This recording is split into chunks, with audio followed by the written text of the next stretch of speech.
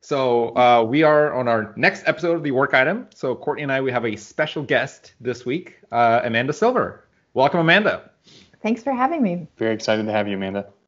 It's exciting to be here. So Amanda, tell us more about what you do for folks that don't know. I run the product management, design, and user research teams for Microsoft's developer division. That's a big job. It is a big job. A very big job. Yeah. Covered a ton of territory. So yeah, would you dig into that a little bit? Yeah, Microsoft from its inception has always been a developer focused company. I mean, if you even think back to Bill Gates's days, and then with Steve Ballmer, developers, and even with Satya, he talks about developers all the time, and certainly with the most recent GitHub acquisition, doubled down on the importance of developers to Microsoft. So, the developer division, as Satya would call it, is a storied organization, but basically it's a part of Microsoft that has kind of existed for at least 25 years, longer than I've been at the company, and I started about 19 years ago.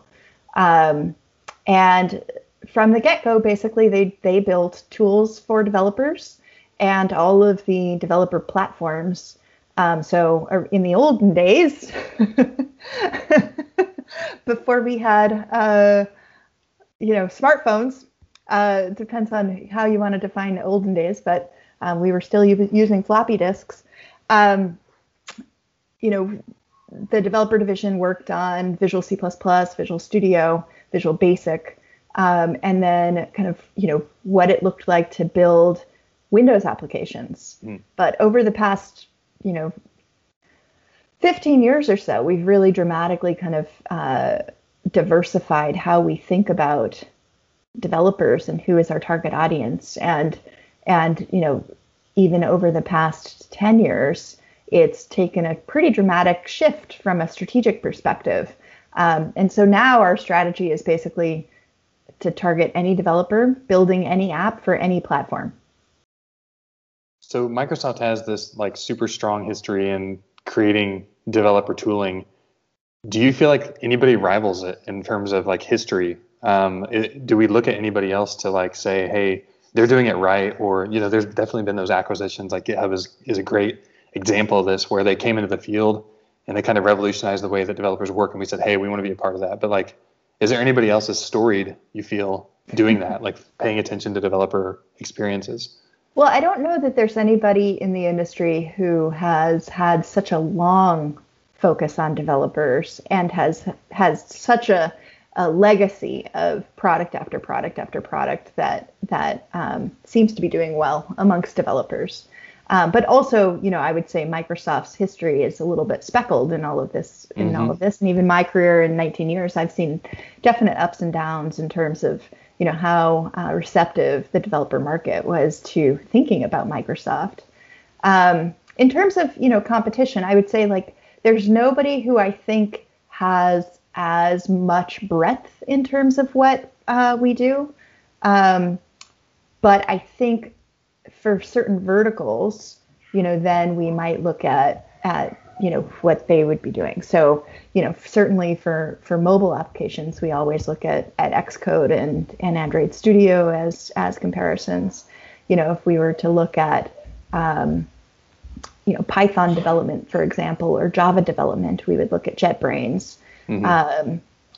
DevOps, has not existed for the entire time that I've been working on developer tools. But DevOps tools as a category, certainly GitHub is definitely one that we had been paying attention to for many years before we bought it. But they have competition from Atlassian and GitLab, and before that IBM. So For our listeners who aren't super familiar, there was a time in the past where Microsoft probably was looked at 10 or 20 years ago, where there's patent battles going on with Linux, right? And it wasn't the best situation it didn't make us look the best, right? From Microsoft perspective, it could, I think some people have called it the empire, right? Yeah. We did some things that maybe weren't, there were bad habits in the community, needed to build back trust a little bit. Yeah, I mean, So and I think, my career kind of followed that trajectory through both the Java C# / .NET introduction, right? I started at Microsoft right after the first version of .NET launched. And so I was working on the very next version of Visual Studio that was after the first introduction of .NET. And that was, just the idea that we would compete with Java at the time was kind of just bonkers because Java had such a huge, install Permeated base. everything. Yeah, and from an enterprise perspective, it was just absolutely a monster in terms of, how much enterprise adoption there was.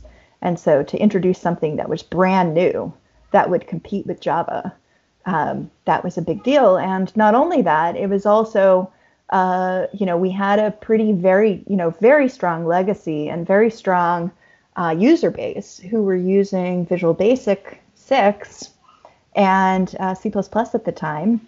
And so, from a lot of folks, the reaction was, why do we need something like .NET if Visual Basic 6 is working for me? Mm-hmm. So for many years, the conversation was not squarely just about Java. It was also about how do we think about Visual Basic 6 and evolving Visual Basic 6. And I remember this is where it's funny you brought up Visual Basic 6. That's how I learned how to code. I think was it 1998? And this was the first thing that I tried, and the excitement of being able to drag and drop buttons on a form and just see it, like it will render exactly as it is, and I don't have to deal with Win32 APIs at all. And it was so easy and so nice. And I remember it was a bit of a transition to .NET. When I got Visual Studio .NET on a bunch of CDs, I think it was like 7 or 8 CDs that I had to install. And I recall that the transition to C# and especially with kind of the focus on that was, why can't I do this just as I could in Visual Basic 6? It's so different. And it's like now there's an object model. I have to create like a new Form 1. But with that, it just emphasized the fact that Microsoft was so big on developer tools that even with those changes, I think nobody could come close just to what you described as like the breadth and the quality of the dev tools, and just you could do everything in Visual Studio. Build any application. I think ASP.NET was part of that. Yeah, ASP.NET was part of the first versions of .NET, and I mean, we're now scratching at what would be considered in the tech industry ancient history, right?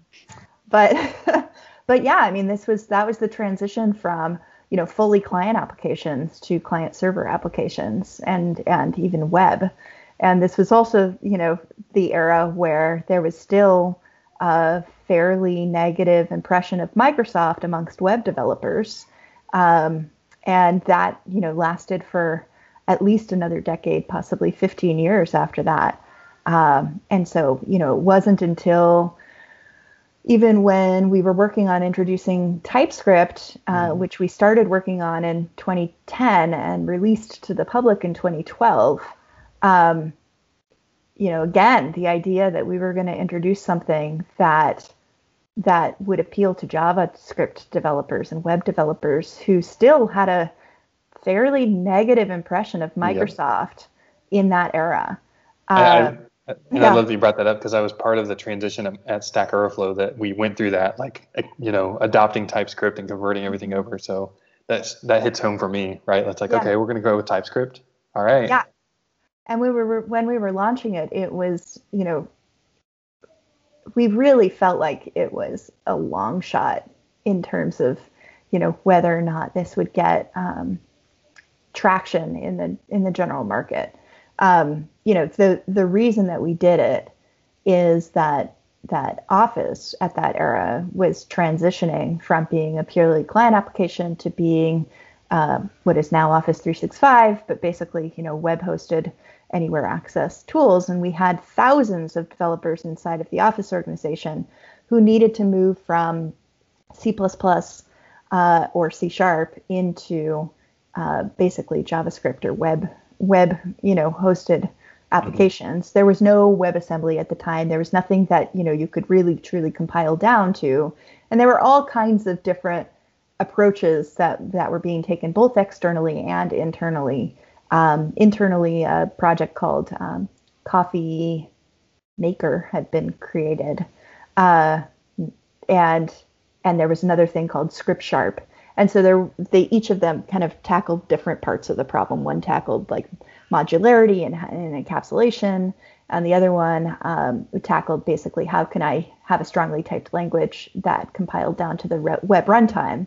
And we got Anders involved and got a guy named Steve Luco involved, and Luke Hoban, who's now at Pulumi, and they kind of came up with TypeScript.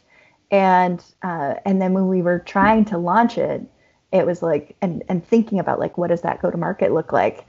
It was, our aspiration was that we wanted to make sure that the Office, sorry for the kids in the background, if you hear them. Yeah.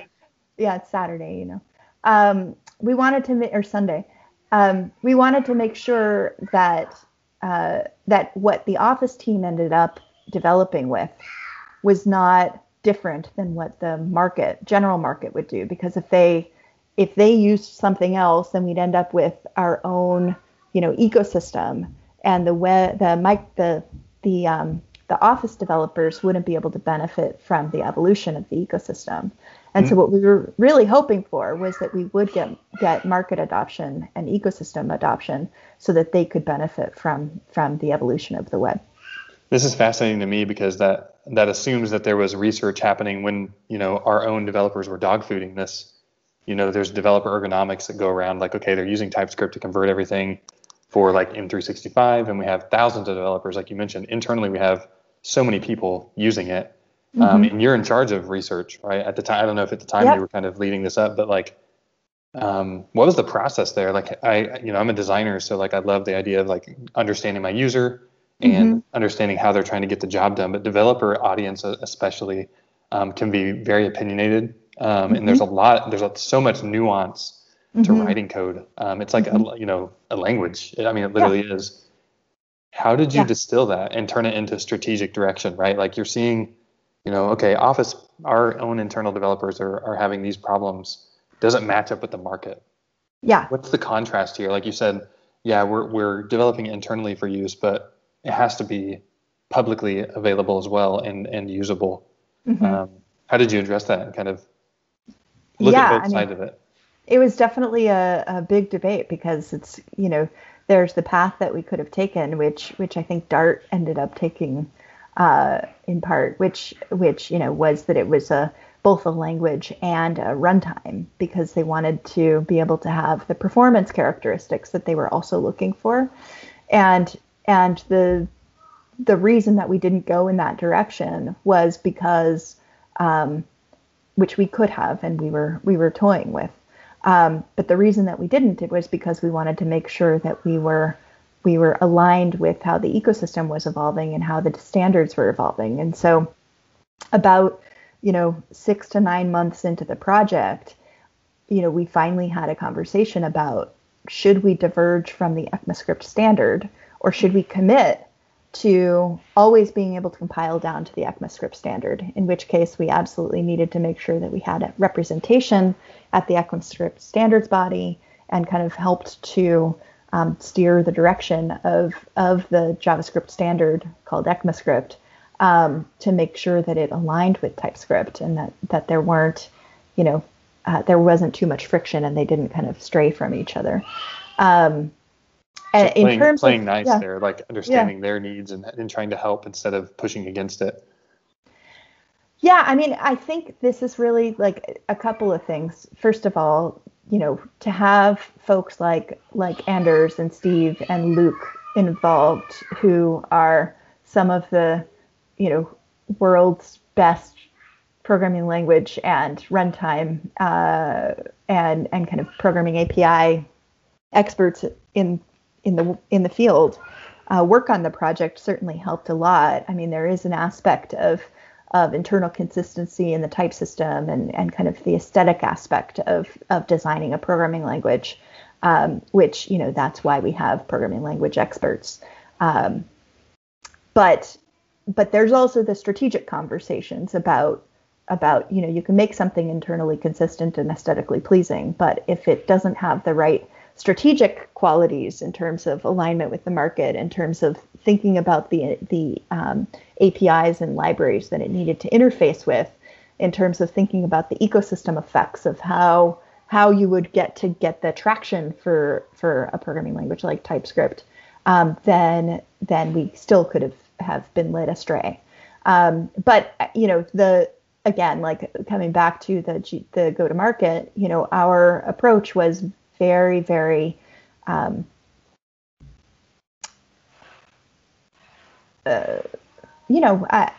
do I put it? We were certainly humble in terms of our expectations for the traction that we would get. I mean, at best, we were hoping for, at least being something that was in the JavaScript ecosystem, that was a fairly common, tool, maybe something like the caliber of frequency of use as prettier or something like that was kind of like what we were hoping for. And we also really focused on internal dogfooding first. And even that we were fairly humble with. It was not a mandate to the Office organization to say that they needed to adopt this whole hog. And it took many, many years before Microsoft was using it as the most dominant, preeminent way to write JavaScript applications. But it did happen.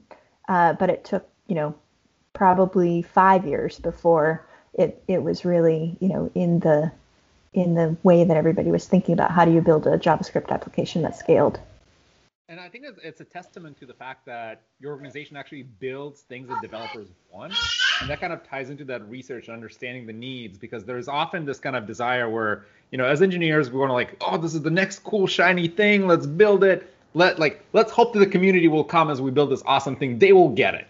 And then nobody gets it. And then it doesn't get adopted. And then it's all the wasted time. But it's just kind of this iterative approach that you're describing. It's so fascinating how, Office is a big org. To get them to shift to something completely new. Like I started my career in Office, and there are some heavyweight products that shifting to something like a completely new runtime, a completely new language, it's not something that can be done in a week.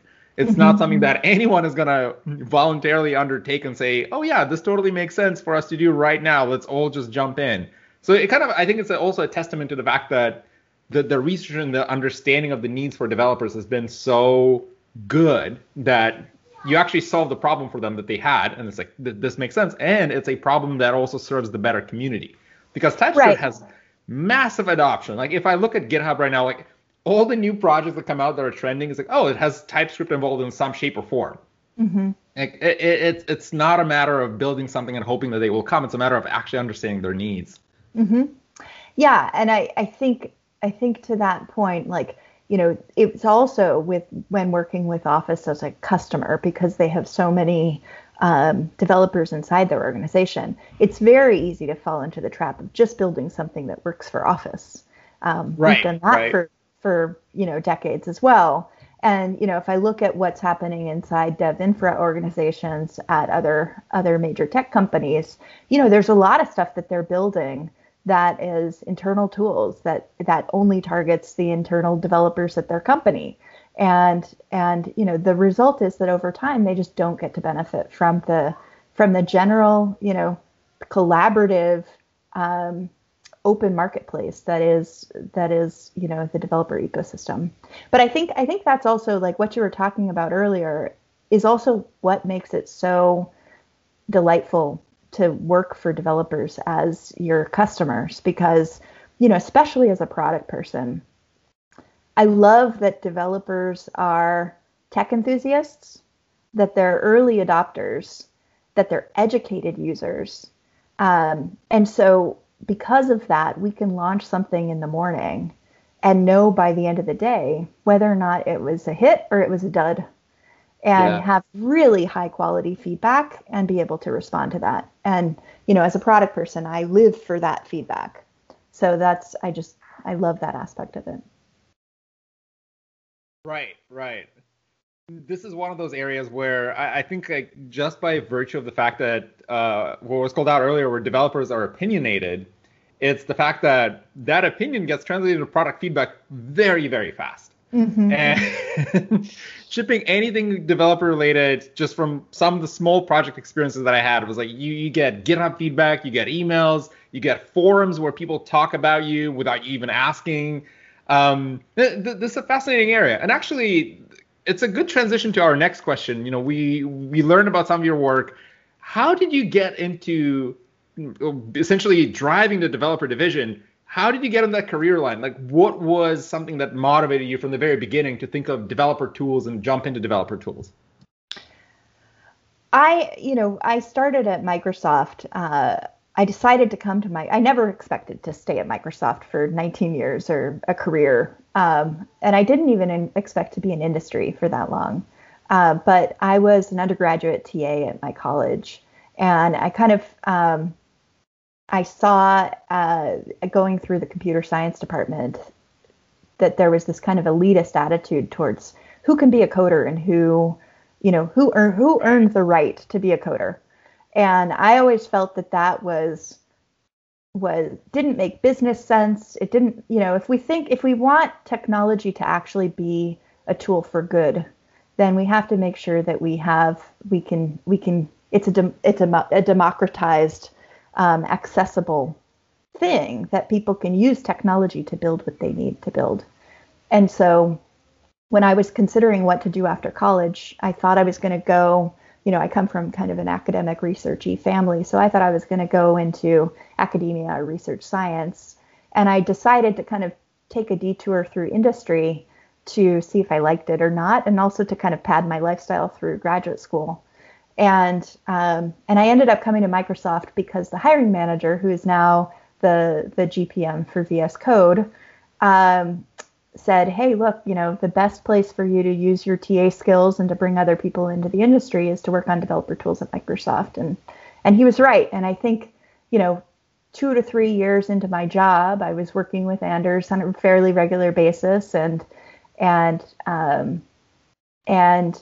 I realized that if I went back to school to get a PhD, I would probably go back and get a PhD in programming languages. And I might end up, leaving and working on the same stuff that I'm working on. And so that's kind of how I started on the job. But over time, I could have also ended up going really deep into programming language design. And I think over time, I realized that there's so many different aspects of the way that software development happens. It's not just about the programming language. It's also about the design and the user experience and, the business reasons. And at the end of the day, software is, it's about people. It's about the people who make the products. And so I kind of started to get more interested in the diverse aspects of software development. And, one of the other aspects of that has made my job interesting over the years that I've been able to work on basically every platform at Microsoft always from the developer lens, whether it's Xbox or SQL or Azure or Office. I've kind of done a tour of duty, the programming story for each of those. And so you mentioned, your intro, like you didn't expect to be at Microsoft as long as you are. And I'm really fascinated to learn, like at the very beginning, how did you realize like, hey, I want to be in language design? Because that's it feels like such a niche, for any of our listeners looking to get into this, right? Like understanding how to prepare yourself to get into language design, like programming language design. Yeah. How would you do that, right? Like how did you fall into that, I wouldn't say that I still do that much programming language design, right? I manage teams that do programming language design and build the experiences that correspond to those programming languages. But we also do lots of APIs and lots of visual tools and, basically anything that you can think of as an aspect of how software development is done, a portion of my team works on. But for the first 8 years or so of my career, I was pretty squarely focused on programming language design and API design. I guess, I mean, for me, part of it was just the challenge of everybody always kind of thinks about it as a systems geeky thing to do, and I love how, as in natural language, but also in programming languages, what you're really kind of working on is how do people think about things? How do people rationalize what they're doing? What is the sequence that they follow in their head as they're working through a problem? And so that I just find incredibly fascinating. And if we can create better tools that helps people think, I mean, what an incredible career that is. And thinking about things, Visual Basic, like thinking about, and you work also on tools that help, like Visual Studio, that helps with like type ahead and suggestions, and like being predictive and using AI, like actually using the computer to enhance the way that a human wants to write and understanding those nuances. Like you mentioned, it's not just about the language, it's actually about the user experience and how that human is going to interpret it and how can you make them more productive. I really think it's fascinating, and it takes a massive team, as you've mentioned, to understand all that. I mean, I'm sure that on the predictive text side, there's probably a whole team dedicated just to that, right? And we're talking 10 to 15 people, or maybe even more. Yeah, I mean, that is a incredibly fascinating project that we've been working on for the last couple of years very intensely. Ironically, I had also started something that was similar to that at least 15 years ago, where what we were dealing with at the time was, and this was probably in the first era of AI, we were trying to help people understand how to end up with code that compiled. Could we actually give them recommendations on how they could augment what they had written so that it would just compile? Because that's always the first step. And we were using genetic algorithms, as they were called at the time, to basically try to generate recommendations to developers to help them compile their code. In that era, the physics of getting that kind of a system to work was not possible. We would have basically had to, the search space in terms of the breadth first search that you had to do, in terms of, there was no idea of developing AI models that we would deploy post facto. It was kind of more like it would be running in the background, and it would, we would try to generate it. It was just too much, took too much memory. And after about a year and a half of trying to explore that, it just wasn't possible for us to continue to go along that path. But over the past 2 years, we've been looking at something called IntelliCode, which is this idea of like IntelliSense, which is that statement completion experience that, Visual Basic kind of brought into everybody's consciousness, but now is a basic element of every, code editing experience. We're trying to think about like what's the next stage of that? How could that evolve? And trying to think about, well, how could AI and machine learning specifically help developers be more productive and help teams be more productive? And so we've started down many paths from, just how can we help statement completion get smarter, but also how can we identify bugs? And now that we've done statement completion, we can now look at much bigger snippets of code, based on public GitHub repos and all of the source code that's out there, which didn't really exist 10 years ago, right? There just wasn't that much public code to actually go out and learn from and grok and build into a model that we could then, bring back to the developer as they're writing their code. I think I at least partially credit my love for engineering to IntelliSense, purely because back when I was growing up in Eastern Europe, we had no books on programming. There was no internet, and I had a copy of Visual Basic 6 installed, and I was fiddling with IntelliSense and just looking at what kind of properties does this object have? I wonder what this does, without actually having that API doc. IntelliSense was like, oh, you have the text property to set the text. Like, oh, cool. I'll try and play with this. Today it sounds like such a typical experience. Like, of course you have IntelliSense. Of course you have this like auto suggestions with documentation and everything, but it's just such a productivity saver, I guess, or productivity increaser, whichever way you want to put it.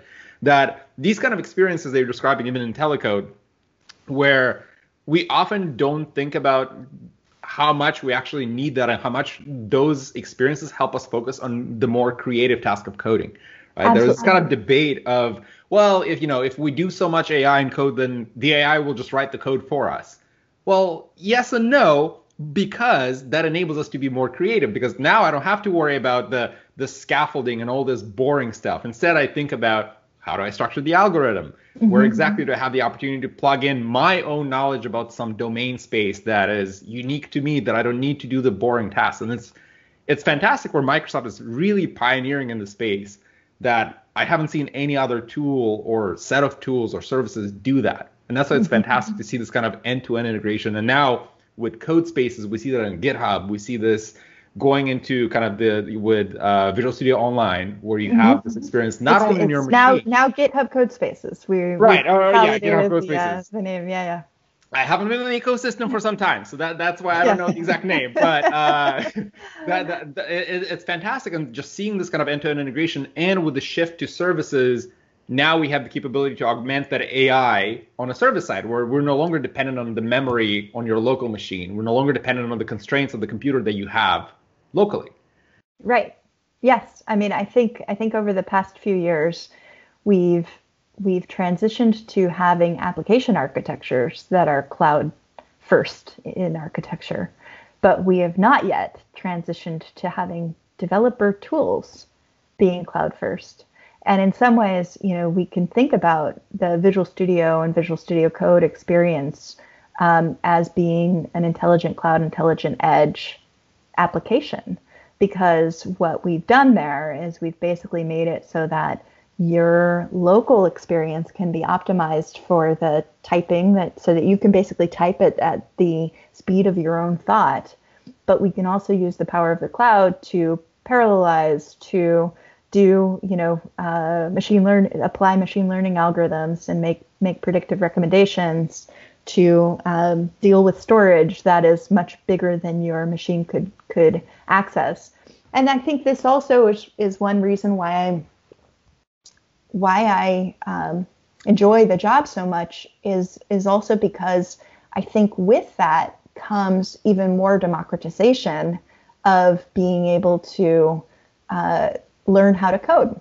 Because if you think about it, right, if we have machines in the cloud that can host these kinds of environments, then that means that as a client, you don't need to have the honkin' machines that you needed to have as a developer, in the old days last year.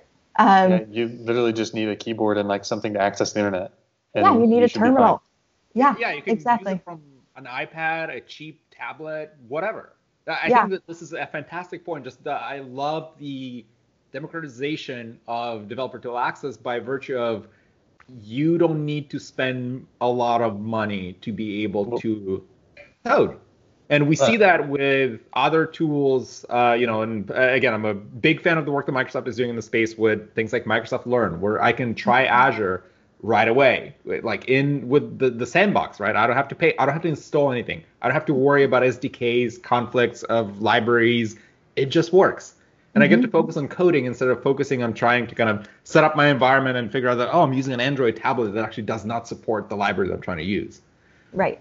I think there are like three really interesting things about what you were saying earlier about the importance to you of IntelliSense. It's not just about productivity and kind of, that you have to write fewer characters to type out what's in your head.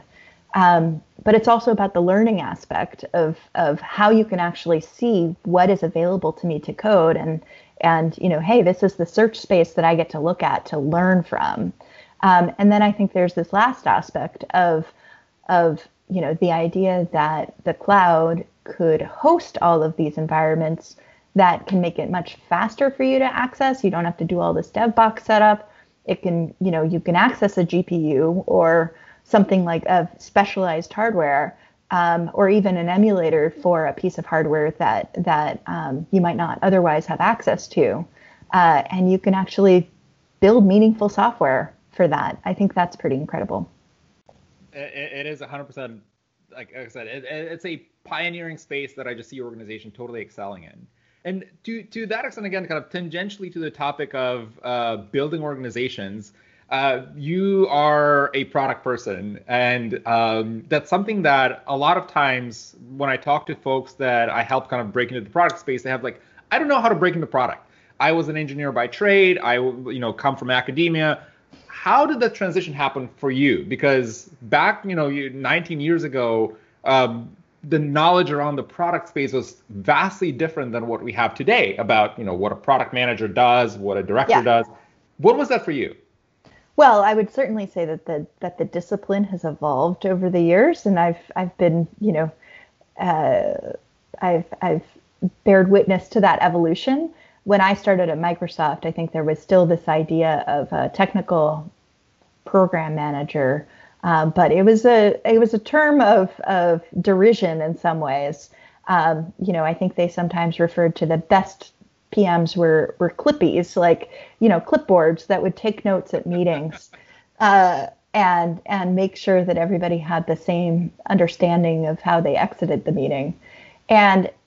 And I think that over the past few years, and especially as we started to go after markets that we didn't have traction in, when we needed to go after markets that were new to us, and we needed to learn about who were the users that we aspired to have, and how we started to kind of really do a ton of qualitative interviews to understand what, we talk about the white space, like what are their biggest problems that are being unmet, and what is our opportunity to address the problems that they're facing.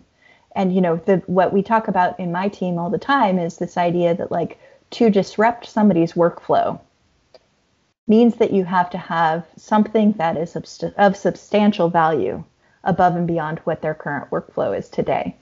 And so that starts with identifying what are the problems that you're going to go after, because you need to be able to see, when you're looking at a target customer, what problems are they faced with, and how acute is that problem? What is the behavioral evidence that problem is so acute that they are searching for something to fill that void? And then you kind of need to look at your own product ideas in terms of, we go through basically what we call like a hypothesis progression framework, that we've kind of formalized our thinking around how do we do product development in my team. It's very cross-disciplinary across PM and design and user research and engineering. But it basically follows this progression from who's my target customer, to what problem are they facing, to what are the concepts that I have that might address the problems that they're facing, and then ultimately to the solutions that we think might address the problems that they're facing. And so it requires a lot of intellectual honesty and rigor to examine really closely how acute is their problem, how acute is their need for some better solution, and then have we actually come up with a concept or solution that is valuable enough to disrupt their workflow. And so we will continually go at it until we're confident in that. And basically we won't go big on our go-to-market until we are confident that this is actually addressing the need of the customer, because otherwise it's kind of a waste. You mentioned when you started that, like, your product development process kind of starts at that ideal customer. Like, who do we want to have using our products, not necessarily who is using them right now. Yeah. I think that's an important differentiation, right? Like, you could probably stay in an echo chamber making product improvements and development efforts, like, focused on just the feedback you're getting from the current audience you have. But like in the case of, GitHub, it's like the GitHub acquisition, that was like a very specific, we had an audience there that we wanted to grab, and like kind of get, and those are the customers that we wanted, right? And that's like, that's the space we wanted to work in. So from your perspective, like, how do you define that to your team? These are the customers we want to have, all up, I'm going to just give you the vision, What does that look like for you? So for me, one of the things that I try to do with the team is to be very clear about what is a business objective, or what is business value, and what is customer value. And I try to get most of the team mostly focused on customer value almost all the time, because if I have everybody focused and executing on how can I make my customers' life better, or our users' lives better, then I have this fundamental core hypothesis, which is that if we build products that people love, then we will figure out how it's relevant to the business over time. So that's kind of the primary thing. But I do think that, kind of coming back to the conversation about when Microsoft realized that it needed to go after customers who it didn't really have today, and it didn't, in that TypeScript era, in the era when Azure was coming up, there was this realization that if we only went with the customers that were Microsoft developer ecosystem customers today, then Azure would end up being exclusively a .NET cloud. And if Azure was exclusively a .NET cloud, then we really wouldn't be one of the top public clouds. To do that, we really needed to diversify the set of customers that we were going after. And specifically, that meant Linux developers, and it meant, JavaScript developers and Python developers. And so we, at that time, the goal was to dramatically increase the number of developers, but also to diversify the set of developers that considered Microsoft in their tool chain. And so that was the business imperative. But then from there, we had to go to our different teams. We created a team that was going after Node developers and another one that was going after Python developers. And we basically asked them to go look at the white space. What are the problems that those developers are faced with? And if there's an entrenched competitor in the market, what is their unmet needs? How can we help? Yeah, and I mean, you mentioned that, like, you got to also be brutally honest as a, like you have to be reflective on your own teams. Like, okay, maybe we have a shortcoming, or like we're looking at this other product or this specific vertical, and it's like, man, there's a lot of opportunities here, and we're not meeting them. You have to be honest. Like, we're gonna have to do something. We got to pour some more time and effort. Totally. Sorry, just my kid is trying to break into the door. Luckily, we put a lock on it. He is being occupied, but anyways, yeah, I think the point that you're making about the intellectual honesty and kind of the brutalism of that actually really represented a massive cultural shift for our organization. In that, I spoke a little bit about the hypothesis progression framework, but one of the most powerful aspects, and I also spoke about the importance of language in terms of how you think. But for us, one of the most important cultural shifts for us over the past few years has been the use of the word hypothesis. And the thing that is so important about that is that it basically represents psychological safety for the team, right? If in our previous culture, the way that you kind of got people to follow you and you got to build product and things like that, it was very vision led, very technically led, in terms of kind of technical excellence or aesthetic technical excellence. And certainly we still continue to value those things. But what we try to do now, and this is also something that I think Satya brought into the organization, is to continually learn about our users and how we can refine our products to better serve our users. And the use of the word hypothesis gives people the room to come to the conclusion that they were wrong about something.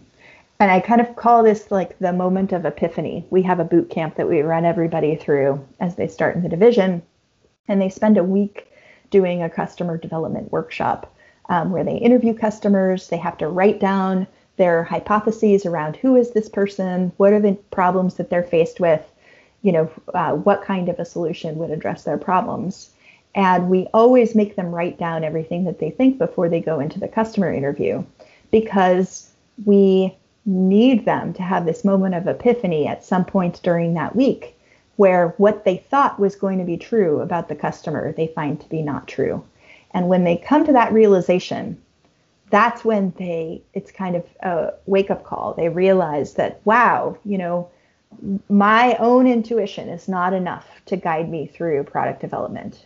And I need to actually listen to my customers, and I need to test what I'm creating, continually test it to know that I'm on the right track. And this is actually also a question that I have. You called it out very early into our recording that you're leading not only the product aspect, but also user research and design. And this is something that typically folks don't think about, in terms of design or user research when it comes to dev tools. They think like, well, engineers will build it, right? Because it's for engineers, by engineers, they know what to do, they'll build it exactly what the developer needs. How do you bring that culture of doing user research, doing this kind of hypothesis testing, and understanding what your customers actually need, and then designing around that? What's your approach to that? Well, first of all, I think one of the most important aspects of creating a balanced organization between engineering and product disciplines is bringing the rigor to the product discipline. My expectation for my team is that we do thorough analysis, we are intellectually honest, we can show our homework, and we are constantly bringing a mix of both qualitative and quantitative research to make the case. We also try to enlist our engineering counterparts in the conversation as well. We want them to be as close as possible to the customer. And so, we have this philosophy of zero distance between the customer and our engineering team. And, one of the things that has certainly helped with that is the culture of open source and GitHub and, having all of this feedback coming through GitHub issues as a great way to facilitate that. But there also continues to be this kind of, there's a difference in terms of the breadth of our user base versus those who contribute to GitHub issues. And so we also need to make sure that our team continually is exposed to our target customers, not just our existing customers who are deeply engaged on our GitHub issues. But it's this process of basically bringing the users through quick pulse studies, watching them go through our getting started experiences, observing.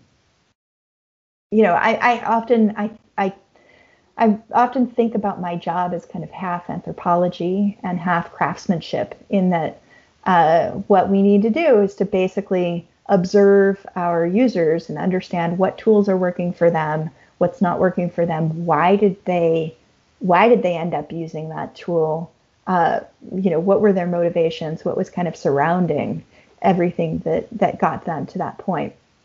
And then craftsmanship, in that, you're not done once you solve it. You actually need to continually hone the product to make sure that it gets better and better and more tuned to the needs of your user base.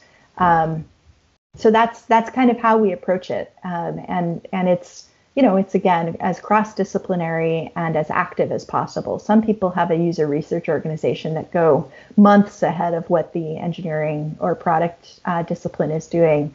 That is not the way that we run our team. Our user research team is very much embedded with both the engineering team and the product team. And, we're doing on the ground daily customer acceptance testing of all of the products that we build. You mentioned the zero distance between, it doesn't matter who's in the organization, right? It could be an engineer, it could be a designer, a researcher. What does that look like practically, like in the day-to-day or the week-to-week, or how do you kind of set that up at an organizational level?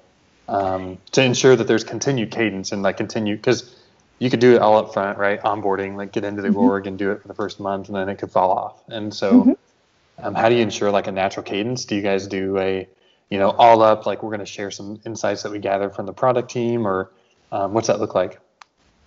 Well, it's this idea that we're continually learning and continuing to refine the products. And so, we might have a federated set of products that we work on. Like if I think about, Visual Studio Code, I have the Visual Studio Code core team, and then I have the team that's working on TypeScript, and I have the team that's working on Python, and the team that's working on notebooks experiences. And those are all basically different feature teams. And so within a feature team, I would have a number of PMs and a number of corresponding user researchers and a number of corresponding designers that they would work with most closely. But the expectation is, and kind of the internal competition we have is like, how can we learn as quickly as possible as an organization, respond as much as we can to the learnings that we've had, and then you have business results that demonstrate that the learnings that you've had are demonstrative of the learning that you've kind of facilitated as a product manager. And failure is okay, right? You mentioned that like whole hypothesis Totally. mention of like, hey, look, like this product team has this hypothesis. Let's say it's like a kind of a wild idea. It's a wild hair. I think that there needs to be room for experimentation. I know it can be frustrating to be on a team that's afraid of experimentation, right? And afraid of failure. It's like, okay, we're trying to every quarter hit our OKRs. It's like, okay, let's take a long shot occasionally, right? Like, we want to build a stable product, but we also want to try some bold things. And that's also an aspect that of creating democratization in the product strategy and the actual product development. In that we want to enable anybody in the organization to come up with a transformative idea or even just a small refinement on the product. And so it's really important that we're super clear about what are the objectives that we have. How can we all row in the same direction? Provide that team a framework too, like, because you might be somebody that's like lower on the team or somebody that's like just an individual contributor, but you have like a great concept to add to, maybe it's like an additive thing to just a small feature. But like you said, if you have a framework there and a process to follow, you can get your idea kind of envisioned, or at least try it. Well, and I think, there's this resistance. I think a good test of whether or not you have an empowered organization is if in a meeting where you're talking about the product progress and the next steps, is the highest paid person in the room doing all of the talking? Or are they doing most of the listening? And in my view, they should be doing most of the listening. And my job and the way that I think about my leadership team and what they should be doing in the organization is coaching everybody on the team through that learning process. So it's, if imagine I have a, very large scope and surface area in terms of, all the different fronts where we need to compete strategically. There is no way that I have every aspect of this in my head. I cannot be the strategic mastermind between how we drive all of this. My job, the way I view it, as I've gotten more senior, is to create the systems and the processes that facilitate great product hunt, right? Great, refinement, great study of who our users are, and that we're coaching new people on the team to learn how to study our users and how to build products that delight them. And at the end of the day, that translates into the quality of the products that you ship. Because when everyone feels empowered to have their ideas heard, when they feel empowered to experiment and not be afraid of failure, that's when you have that room to come up with the great ideas that we now see translated in Visual Studio. We see them translated in Visual Studio Code, where if there's that hesitation where, well, we don't know, there's already an editor for this, we shouldn't be reinventing this, we shouldn't be building this, that there's always very easy to kind of fall back into this kind of an aspect of no, let's just not. versus when you have that room for failure, and it can be calculated failure. It's not just about coming up with totally wild ideas and saying that, oh, whatever, yeah, we'll try it out and see how it happens. Like, you have the data, you have some input.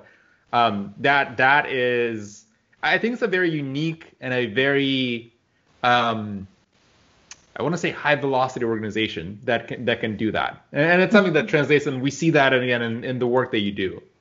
So I know we're kind of getting to the limits of our time, and I wanted to ask if somebody listening, we have a lot of folks that are in college, that are in high school, that are still kind of growing into this. What's your advice to them if they want to break into kind of the same kind of career journey that you went through? What are some of your learnings and recommendations?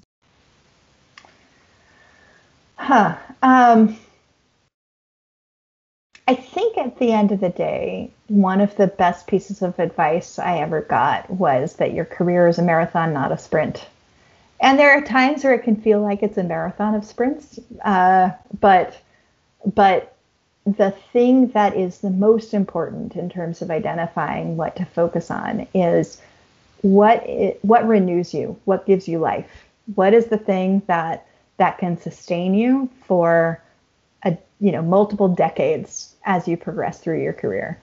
And for me, it's come back to this idea of democratizing technology through developers and giving developers more, empowering them to bring great ideas to life, and bringing more people into the developer ecosystem.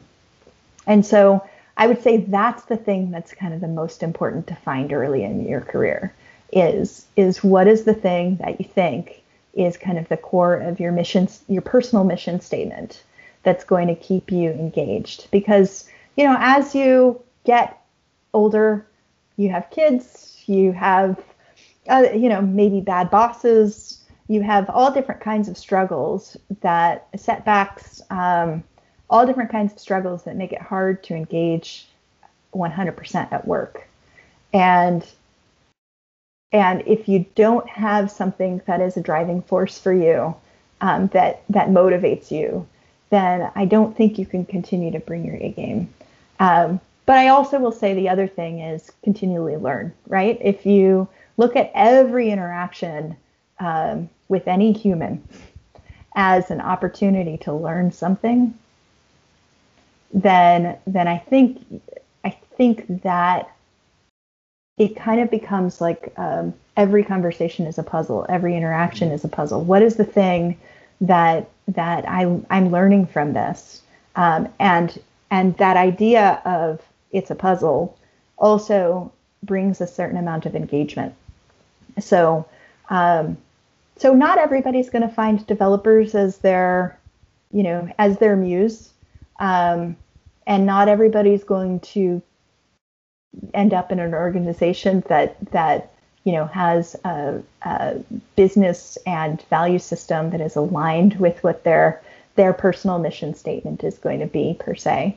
And not everybody has the luxury of being able to pursue a mission like that and be well compensated for it and not have to, deal with the struggles of financial burden or other things like that might take them in a direction that is less aligned with their career interests. So, I feel incredibly fortunate, but I think at the end of the day, it really comes back to, what is the thing that's going to make you excited to get up in the morning and go to work. One of the things that stuck out to me listening to you talk today has been your focus on, human connection and like this whole anthropological side of like understanding how to build systems to work better with humans, right? Mm-hmm. We're talking about code and we're talking about tech, but what it really boils down to is like, can you build great connections for your team and can you lead them in a way that gives them vision? You're not making decisions for all of them. You're just herding them in the right direction and trying to make sure that you're fostering this great relationship and this kind of candor around that whole philosophy you just mentioned, right? Find your muse and get the team rallied around it and get them excited. Mm-hmm. And that really spoke to me, I guess, out of all of this is just your kind of focus on those human connections, and not getting so lost in the little micro details of the work. Yeah. Oh, absolutely. And I think I'll speak for all our listeners, but we've all learned from Amanda a lot today. And so, Amanda, where can people find you online if they want to connect? Well, I'm on Twitter with Amanda K. Silver. That's probably the place where it's easiest to reach me, but obviously, LinkedIn, you can easily find me and other places like that. I'm not a huge blogger or anything like that other than our product blogs. I've been thinking that I need to do more writing, but it's always between doing the writing versus doing the product development. And Right. I always end up more on the side of putting my energy into the product development. It's the priority. Amanda, thank you so much for being on our show today, and we'll talk to you next time. Great. Thanks, folks.